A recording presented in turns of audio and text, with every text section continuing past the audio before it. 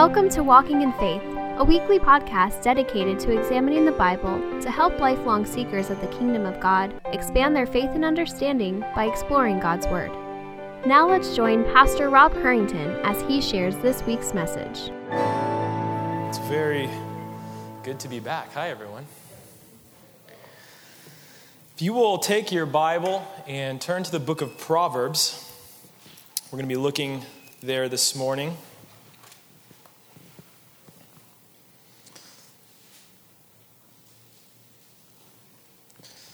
We're going to be kind of looking at a theme throughout the book of Proverbs, but one verse I want to hone in on at the beginning here is Proverbs 14:12. So turn there with me. Proverbs 14:12.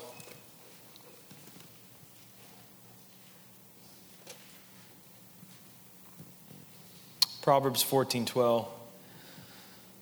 Here's what it says, a short verse. There is a way that seems right to a man, but its end is the way to death. Let's pray. Almighty and gracious Father, since our whole salvation stands in our knowledge of your holy word, strengthen us now by your Holy Spirit that our hearts may be set free from all of our worldly thoughts and attachments of our flesh, so that we may hear and receive your word, recognizing your gracious will for us, and that we may love and serve you with earnest delight, praising and glorifying you in Jesus Christ our Lord. Amen. There is a way that seems right to a man, but its end is the way to death. This morning we're going to be looking at the theme in the book of Proverbs of rebuke and correction, and what the book of Proverbs has to say about this. And I chose to preach on this morning, first of all, because it's not a subject that's addressed much in the church these days, but also because I needed to hear it, and I want you to hear it. God's word is always profitable for us, and so I pray this morning that it will be profitable to you. So keep this concept in your mind. There is a way that seems right to a man, but its end is the way to death. Now, I don't watch a lot of TV, but one of my favorite shows is not on the air anymore. Brandon will know what I'm talking about. Is Kitchen Nightmares, okay? Gordon Ramsay, many beeps and bloops throughout the show, if you've watched it before.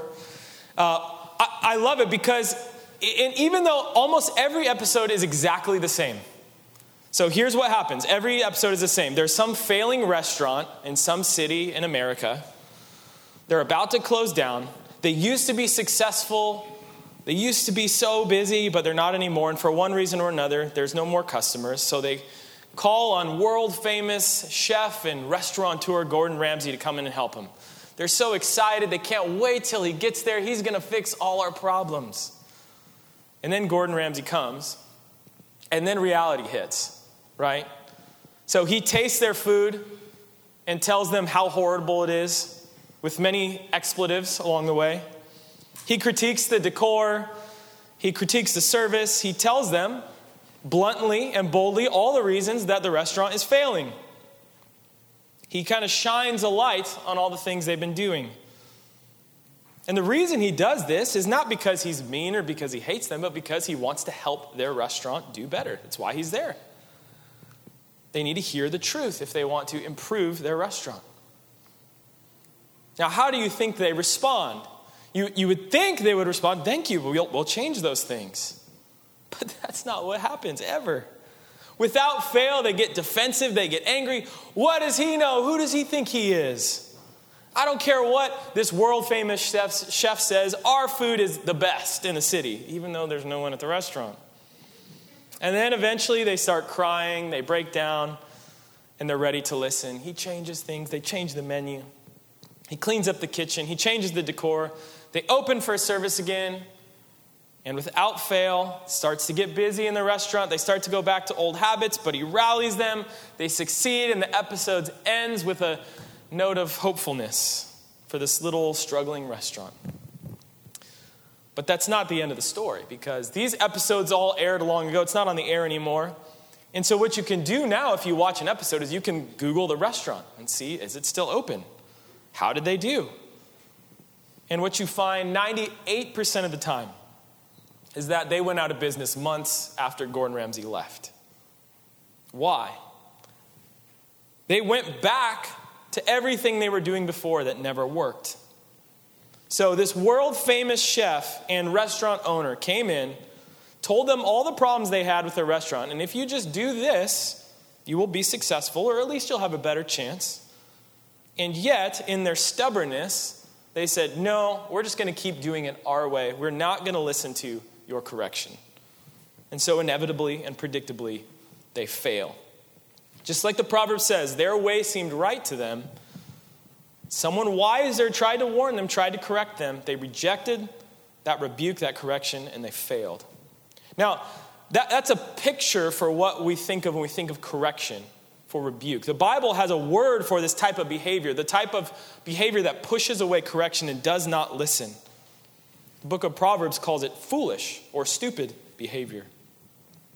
Now, it's easy to see when someone else is doing it, right? It's easy to watch the show and be like, why don't you just listen to what he says? But let me ask you, how do you respond when someone corrects you? When someone offers you a word of rebuke, a word of wisdom? When you are bluntly rebuked, how do you respond? Do you get defensive? I've never done that. Do you get angry? Do you get hurt?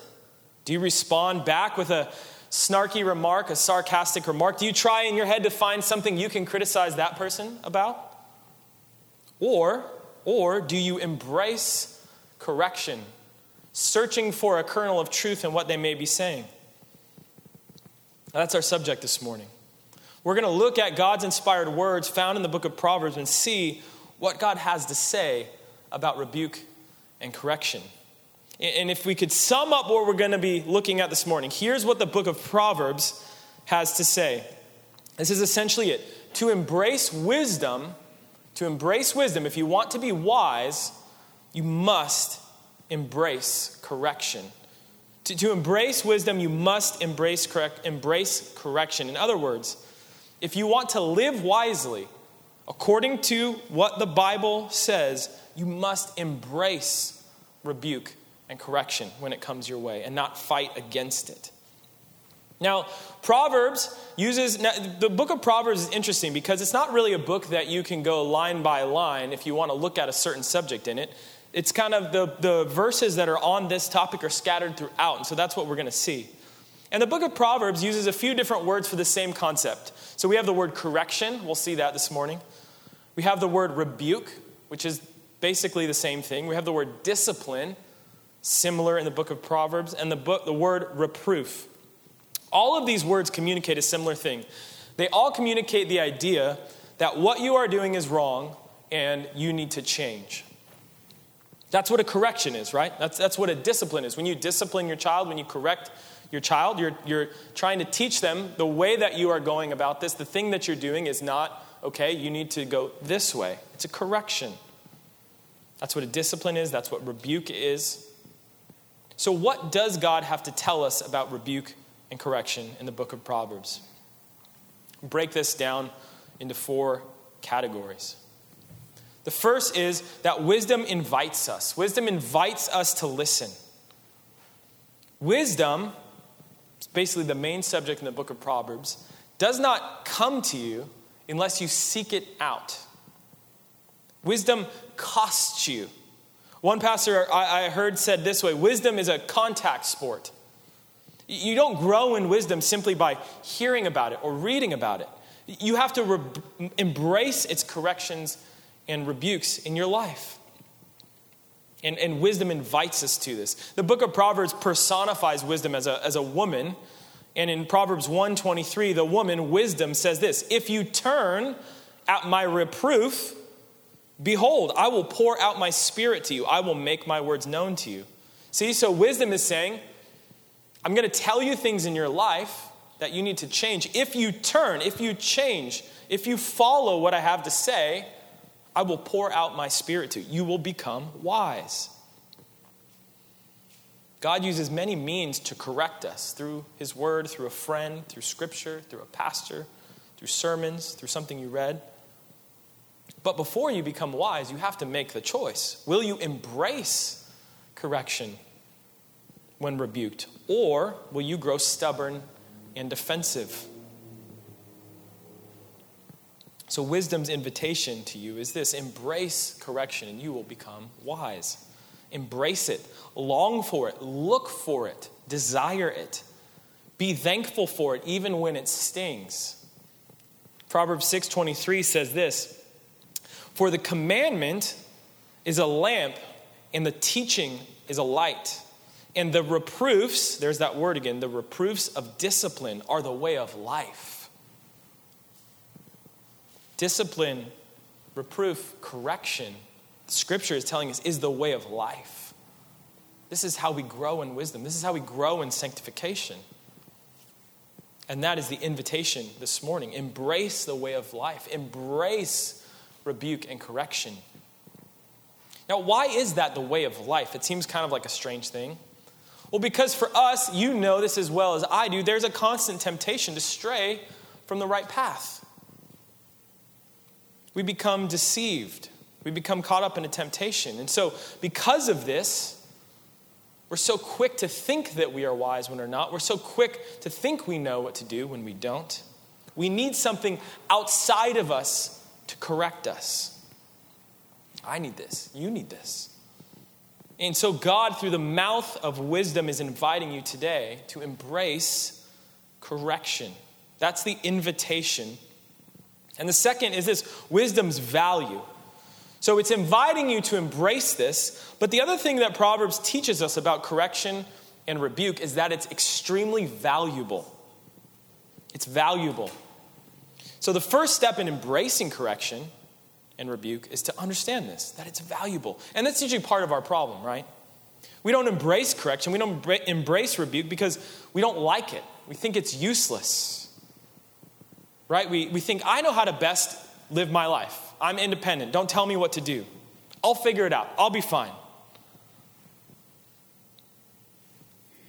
But our foolish pride gets the better of us. God tells us in the book of Proverbs exactly how much value there is in correction and rebuke. Listen to this. Listen to these word pictures that God uses in Proverbs to describe how valuable this type of correction is. Proverbs 25:12. "Like a gold ring or an ornament of gold is a wise reprover to a listening ear." It's like a gold ring to someone who wants to hear it. Proverbs 19:20. "Listen to advice and accept instruction, that you may gain wisdom in the future." Proverbs 27:5. "Better is open rebuke than hidden love." Proverbs 28:23. "Whoever rebukes a man will afterward find more favor than he who flatters with his tongue." Rebuke is better than flattery with the tongue. It's infinitely valuable. Now, you've probably seen this in your life. Have you ever had someone just tell you a cold, hard truth and you hated it, but you knew they were right, and it's exactly what you needed to hear in that moment? And after you get over yourself, you thank them? I've seen this many times in my life and others. One of the most memorable was my friend Matt. Now, Matt was a solid brother who I went to seminary with. He was very like-minded to the believers here, and yet he was involved in a not-so-solid church. But he loved the people there. He had been there for a while, and he didn't want to leave. I kind of tried to convince him that it wasn't a good place for him, but he didn't really want to hear. I wasn't very forceful. One day, actually, Rob and Matt and I were hanging out at a conference. Rob tried to convince him a little more boldly that he should leave this church, but it didn't really have any effect. And then later, we're at the conference, and we're having a conversation with one of the speakers who didn't know Matt. I mean, he'd literally just met him that day. Had only been talking to him for about 5 seconds. Heard a little bit of his story. And after that first conversation with the guy, I still remember where we were standing. He just said, Matt, I love you. I know you don't know me, and this is going to sting, but you need to hear this. You need to get out of that church. You're being unfaithful. He said, get yourself into a solid church. Stop messing around. This isn't a game. That is a false church. And so how do you think Matt responded? He was upset. He was angry. He was frustrated. I remember talking with him after. He said, this guy doesn't even know me. Who does he think he is? He can just say this about my life, say this about my church. He felt like it was kind of a jerk thing to do. Well, fast forward about 8 months. I get a text from Matt. He said, so I left my church. He said everything he said was right. Even though I didn't listen to him right away, I'm so thankful that he was bold and offered me that rebuke and that correction. And it rang in his head as he continued. He said, that's exactly what I needed to hear.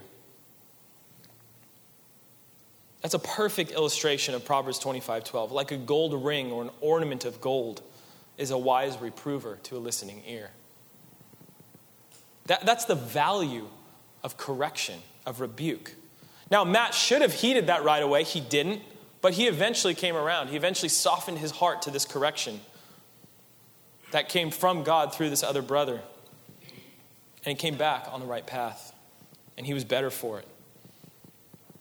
Rebuke and correction keeps us on the right path. It brings us back when we are straying. If we listen, if you turn when it comes. And you will listen and embrace correction if you understand how valuable it truly is. So that's what we see from Proverbs is the value of correction. It's infinitely valuable. Wisdom's inviting us to embrace it.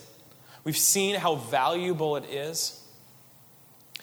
But how you respond when someone offers a rebuke or correction also reveals your heart, reveals your character. Wisdom reveals your heart. So when you read the book of Proverbs, there's kind of these recurring characters that show up throughout. There's the sluggard, which is just a wonderful word. But there's also these kind of the two main characters is the wise man and the foolish man, or the scoffer. These are two categories of people that are specific characters in Proverbs to teach us. And Proverbs, the book, you'll see this in Jesus' teaching as well, basically lays out two ways of living. There is the way of wisdom and there is the way of foolishness or folly. How you respond to correction and rebuke reveals which category you're in. How you respond when someone corrects or rebukes you reveals, are you pursuing wisdom, or are you running headlong down the path of foolishness? If you embrace it, if you heed it, if you listen when correction comes, if you turn, you're wise. You're on the path of wisdom. You're growing in wisdom. This is the path of obedience to God. If you reject correction, if you harden your heart in stubbornness, if you respond poorly, if you refuse to listen to anyone, according to Scripture, you're foolish. This is the path of folly. Listen to what Proverbs says. Proverbs 1:25. This is, again, wisdom speaking. You neglected all my counsel and did not want my reproof.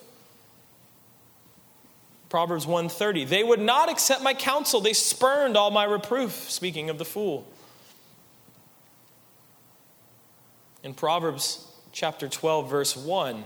It's one of my favorite verses in the Bible because it's so striking and because I need to hear it. Whoever loves discipline, same thing as correction. Whoever loves this loves knowledge, but he who hates reproof is stupid. That's what Proverbs 12:1 says. That's why I love it. It's so stark. If you hate to be corrected, you hate reproof, Proverbs says it's foolish. It's foolish. And this word translated as stupid, it kind of literally means in Hebrew like brutish. It's like you're like an animal that just keeps making the same mistake because you refuse to listen and heed the words of God. Proverbs continues. Proverbs 13:1. A wise son accepts his father's discipline, and you could put daughter in there, father, mother. But a scoffer does not listen to rebuke. Now remember, the scoffer is the fool. The wise are open to correction. The fool refuses to listen. Proverbs 15:5, a fool rejects his father's discipline, but he who regards reproof is prudent. You can see the theme continues. Proverbs 15:32, he who neglects discipline despises himself. So if you refuse to listen to correction, you're hating yourself. But he who listens to reproof acquires understanding. You can see this theme. This is the path of wisdom is through correction. And listen to this one, Proverbs 17:10. A rebuke goes deeper into one who has understanding than 100 blows into a fool.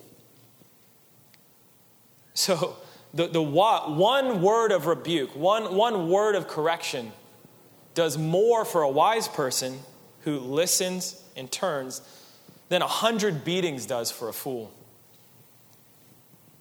It's giving you this picture. The fool, no matter how much he's physically beaten, refuses to change his life. But a wise person, one word of correction will understand and change.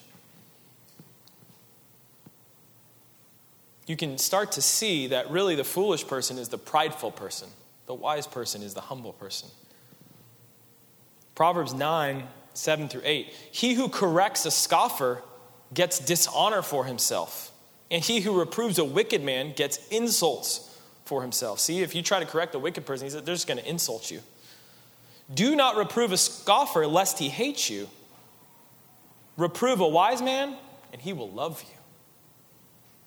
Proverbs, again, is revealing to us the wise love correction. It doesn't mean it always feels good, but it means they love it because it gives them wisdom. It helps them in their sanctification. Scoffers respond to criticism by attacking, by lashing out. Wise people humbly accept and invite correction. Because wise people know what they don't know. They know that they need this in their life. And the last one in this section, Proverbs 15:12. A scoffer does not love one who reproves him. He will not go to the wise. It's the fool, it's the scoffer who doesn't like to be reproved. You see this pattern. This crucible of correction reveals your character. How you respond to rebuke and correction reveals your wisdom or lack thereof. The fool rejects correction, doesn't learn, gets defensive, insults, plug their ears, and by doing this exposes their folly. The wise hear correction, they hear rebuke, and in humility they listen. They change their way. They respond, they turn. Even to an unfair correction or criticism, right? We're all humans, no one corrects perfectly. It's the fool who looks for any excuse to dismiss a criticism. It's the wise person who looks for any truth, even in a bad correction. Because the wise person is searching to grow, is searching for wisdom.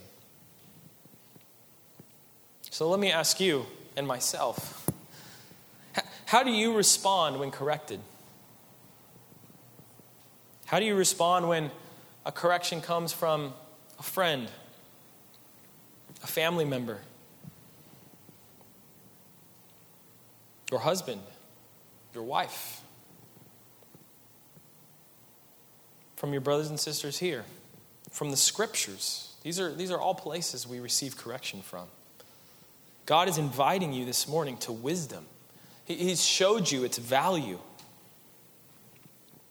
And how you respond reveals your heart. So again, God is calling you to embrace correction and rebuke. Listen again to Proverbs 12:1. And this is such a short verse, it's easy to memorize. Memorize this. It will ring in your head as you go through life. Whoever loves discipline loves knowledge, but he who hates reproof is stupid. It's unforgettable. My prayer is that will ring in your head next time someone corrects you and you're tempted to just make that comment back. Love discipline, love correction, love knowledge, love wisdom. So how you respond reveals your character. But not only that, how you respond to correction and rebuke also is a predictor of where you will end up in the future. It reveals, and because it reveals, it predicts where you're headed.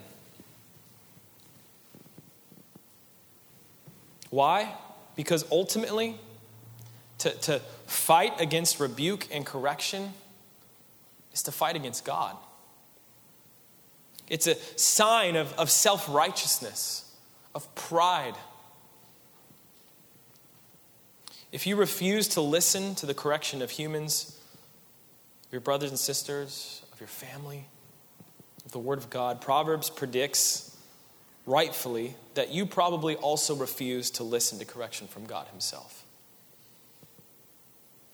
And so Proverbs again lays this out for us. The path of wisdom is the path of life. The path of folly is the path of death. Proverbs 10:17 says this, "He is on the path of life who heeds instruction, but he who forsakes reproof goes astray." If you are the type of person that is unteachable, uncorrectable, you are going astray, Proverbs says. Proverbs 15:31, "He whose ear listens to the life-giving reproof will dwell among the wise." Proverbs 19:27, "Cease listening," again it says this is wisdom speaking. "Cease listening, my son, to discipline, and you will stray from the words of knowledge." Again, saying the same thing in many different ways. If you cease listening, if you in stubbornness become unteachable, uncorrectable, you will stray from the words of knowledge. Proverbs 10:13, "On the lips of the discerning, wisdom is found, but a rod is for the back of him who lacks understanding." Proverbs 13:18, here's where you're headed. "Poverty and shame will come to him who neglects discipline, correction. But he who regards reproof will be honored." If you avoid the pain of discipline, if you avoid the pain of correction for the pleasures of foolishness, it will end in ruin.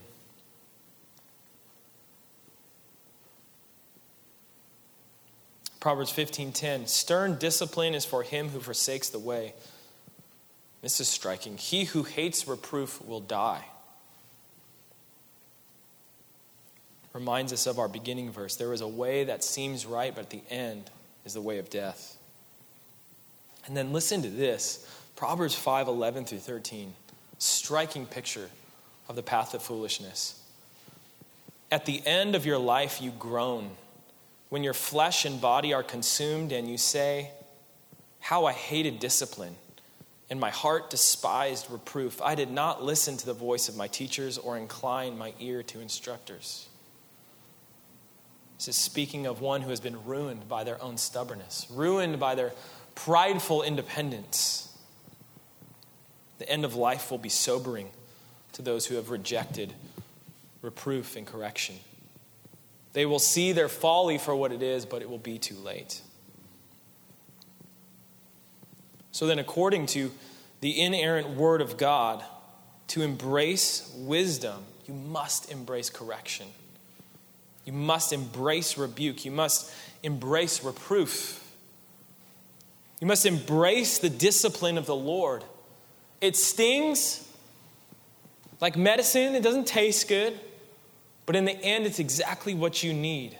It leads to wisdom. It leads to eternal life. And the inverse is also true. To spurn correction, to reject correction, to reject rebuke, is to take the path of foolishness.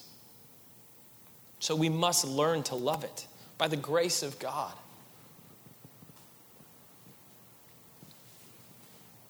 I hope by now that you've seen what I've seen in the scriptures. You see this invitation, you see the value, you understand how it reveals your heart. You see its prediction.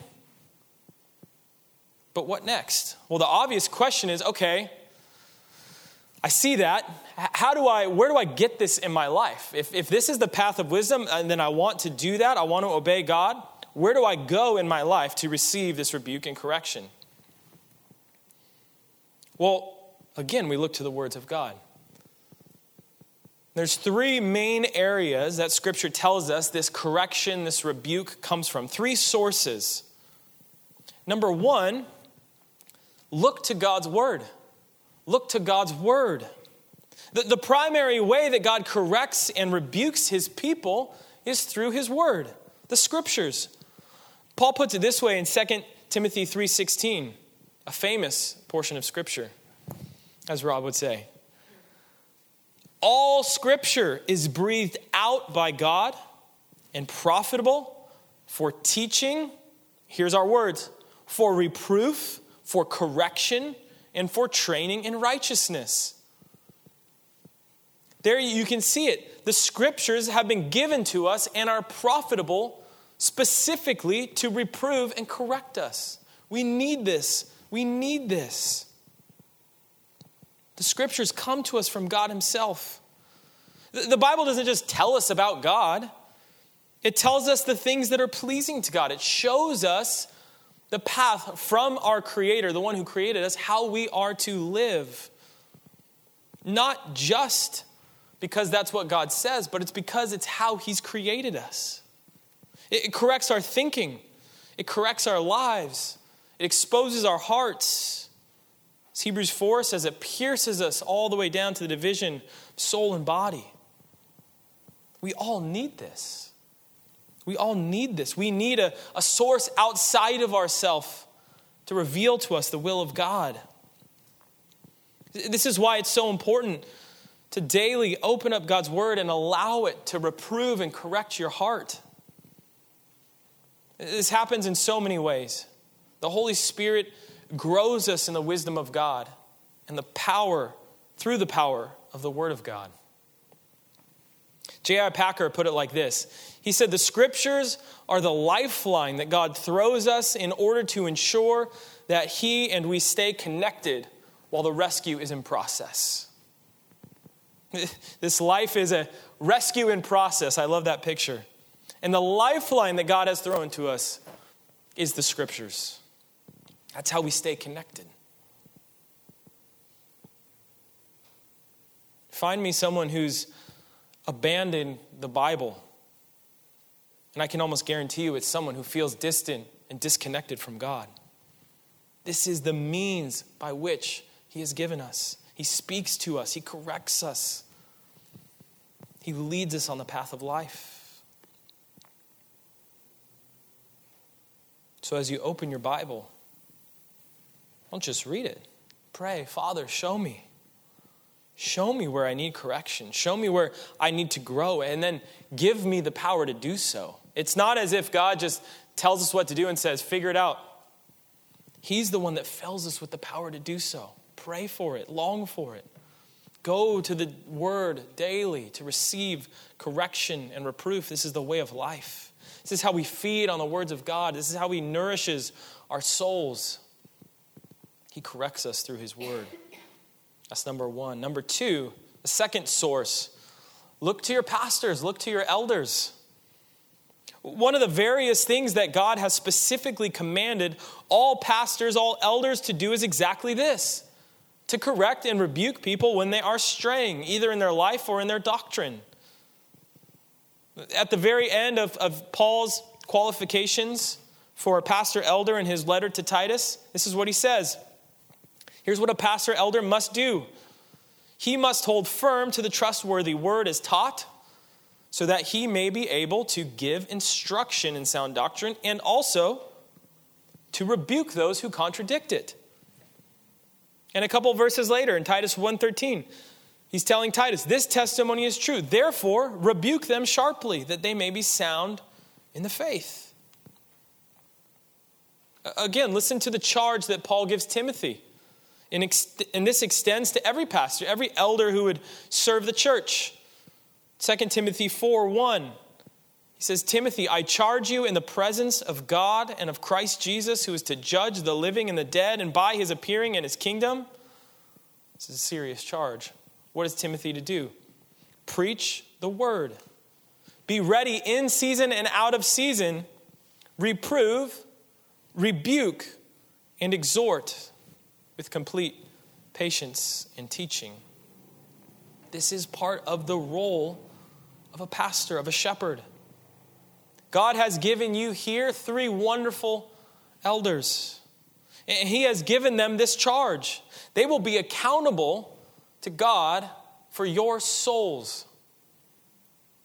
In their preaching and in their shepherding, there are times when if they truly love you, and I know that they do because I've seen this time and time again, they must reprove and rebuke. If Rob saw one of you straying into false teaching, false doctrine, and he said nothing, he would be forsaking his call, God's call on his life. If Randy or Landon saw one of you living in sin, in love, he must correct you. He must rebuke you. It's part of the job description. God has given you these elders, these pastors, as a gift to help you. Now, mostly this rebuke and reproof, this correction comes through preaching. That's what 2 Timothy 4 is telling us. So when you hear that sermon, you know that feeling, right? Oh, I feel like he's talking to me. When the text connects with an area of life that you're struggling in, that is God loving you. That is God showing you himself through his word, through the preaching of his word, and gently instructing you. The path of wisdom is to heed that, to repent and live, not to turn in folly and reject it. This happens all the time. You know, when you're fighting with your wife on the way to church. I've never experienced that. I've heard it's a thing. Just in theory. And then you come into church and the sermon is Ephesians 5:25. Husbands, love your wife as your wives as Christ loved the church. Don't harden your heart and be like, I don't want to be here today. This is stupid. Hear that as God's love to you, as his correction to you. And there's 1,000 examples just like this. Maybe you're sitting here this morning and you've hardened your own heart. You've been stubborn, refusing to listen to anyone else, refusing to listen to God's word. This is God loving you, offering you this correction. Don't fight it. Embrace it. Embrace it and repent and be wise. But notice also, pastors, elders are not called to do this out of their own wisdom. Pastors don't correct and rebuke according to their own opinions. They are called to rebuke according to the word of God. This is not some excuse for some type of weird authoritarian thing in the church. Their job as your pastors, and I am 100% confident that they do this, is to guard the doctrine and lives of the church with the scriptures themselves. So really, this is almost the same as the first point. The word of God is what corrects us. It's what rebukes us. You can get it directly from the source, or you can get it as God uses your pastors through the preaching of the word. And so again, my call to you is to embrace it. Whether it comes directly from Scripture or from the preaching, do not harden your heart against God's call. And the third source of correction we see is your brothers and sisters here. Jesus commands us, Matthew 18:15. If your brother or sister sins against you, ESV says, go and tell him his fault. Literally, it says, rebuke him. Between you and him alone, if he listens to you, you have gained your brother. This is the most basic principle of relationships in the church. If you sin against a brother or sister, they are supposed to come to you and rebuke you. And in response, you should repent and ask forgiveness. This is the basic rule of Christian community from Jesus himself. We are to be slow to take offense, slow to get defensive, We are to embrace it when a brother or sister brings something to us that we've done or something we've said. Even if it's delivered imperfectly, even if it's delivered poorly, embrace correction and rebuke from one another. And the other side of that coin is this: be bold enough to give a rebuke when it's needed. Now, some of you don't struggle with that, but some of you do. When someone sins against you, Jesus is saying, don't just bottle it up and become resentful. Go to them and rebuke them. In love, let them know. You will be the instrument of how they grow in their holiness and sanctification. This is one of the main ways that God preserves his saints and protects us against the temptations of sin. Hebrews 3:13 says this: my prayer is that this is true for this church. But exhort one another every day, as long as it is called today. Why? Why are we to exhort one another every day, as long as it is called today? That none of you may be hardened by the deceitfulness of sin. See, that verse is telling us when you place yourself outside of correction, when you refuse to listen to your brothers and sisters, you are very, very open to being hardened by the deceitfulness of sin, to being led into sin, because sin tricks us. That's the point. And the mechanism that God has given us against this, the weapon he has given against us, is the church, is our brothers and sisters, exhorting one another every day, watching out for each other. God has given us the grace of community so that we would be protected from straying into sin, into false doctrine, into patterns of life that are not glorifying to God and are harmful to us. But for this to function properly, you must be willing to rebuke someone when you see them in something, and you also must be willing to receive it when it comes to you. Even if it hurts, even if it's uncomfortable, even though it's awkward for everyone involved. We need it. This is what God has given to us. And when you're tempted not to embrace correction, as we all are, when you feel that sense of defensiveness, you feel that sarcastic remark coming up, know this correction, this rebuke from God is an expression of his love for you.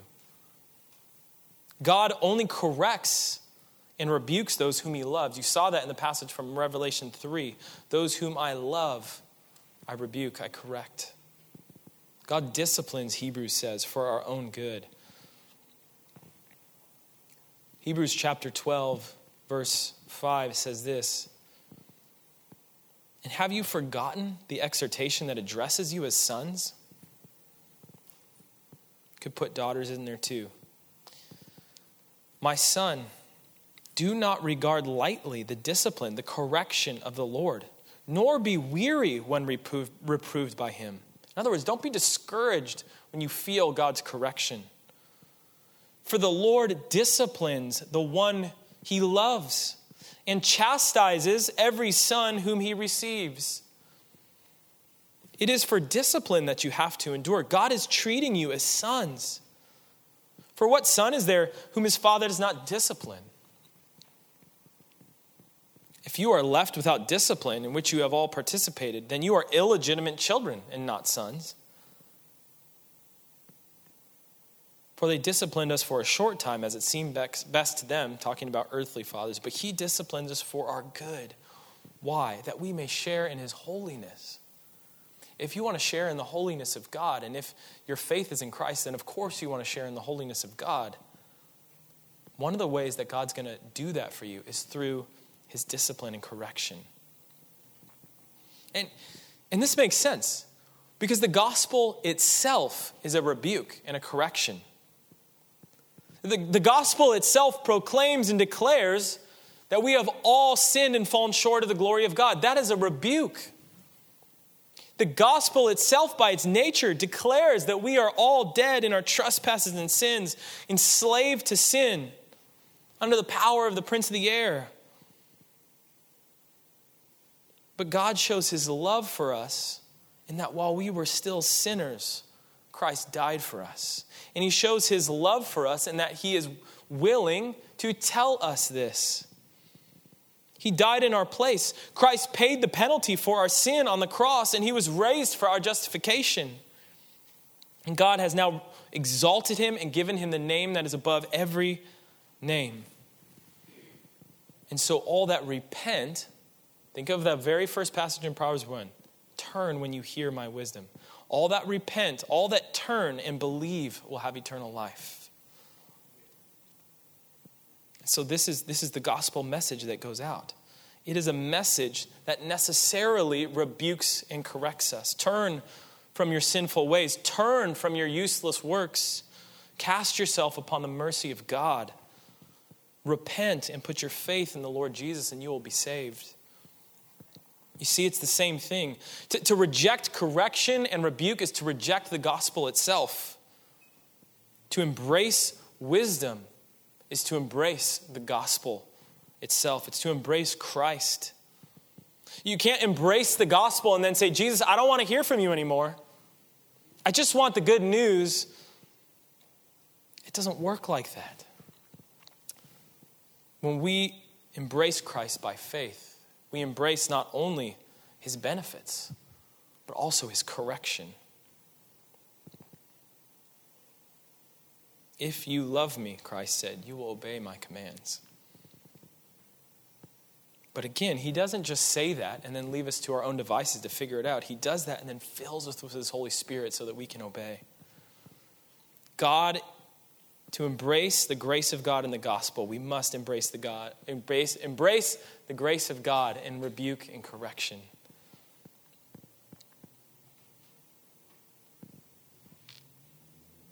So brothers and sisters, that's the call.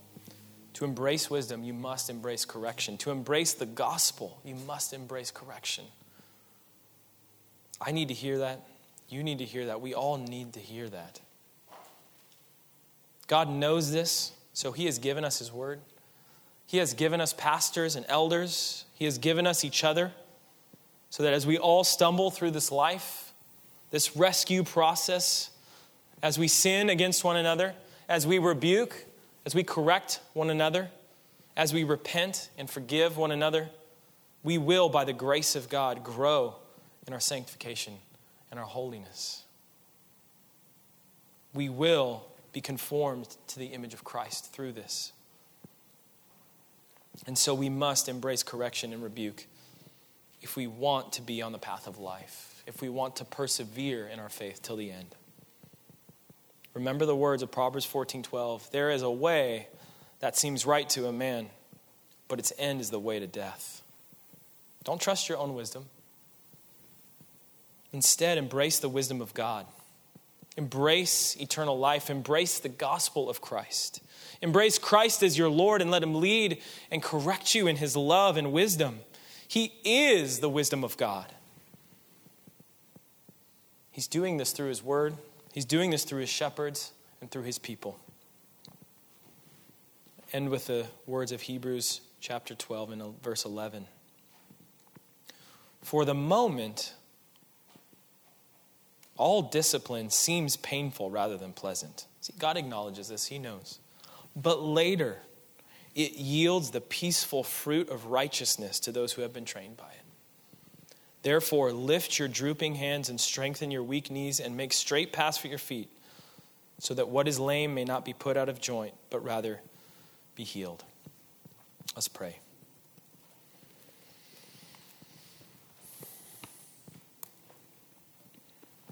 Heavenly Father, we thank you for your word this morning. We thank you that in your love, you correct us when we stray. We thank you that when we were all astray, when we were all dead in our trespasses and sins, you sent your son Jesus to purchase us. We thank you that in Christ you have revealed to us all the treasures of wisdom and of knowledge. And Father, we pray that you would continually humble our hearts so that we may obey Christ our Lord with all that we have. Father, you know our weaknesses. Give us your mercy, give us your grace, give us your power to believe and to obey. We pray this for the glory of Christ, and in his name, amen. We hope you have enjoyed this week's message. We encourage you to share it with others. If you have any questions or comments, please email us at info@orangevilla.org. Be sure and join us for next week's message by subscribing to this podcast.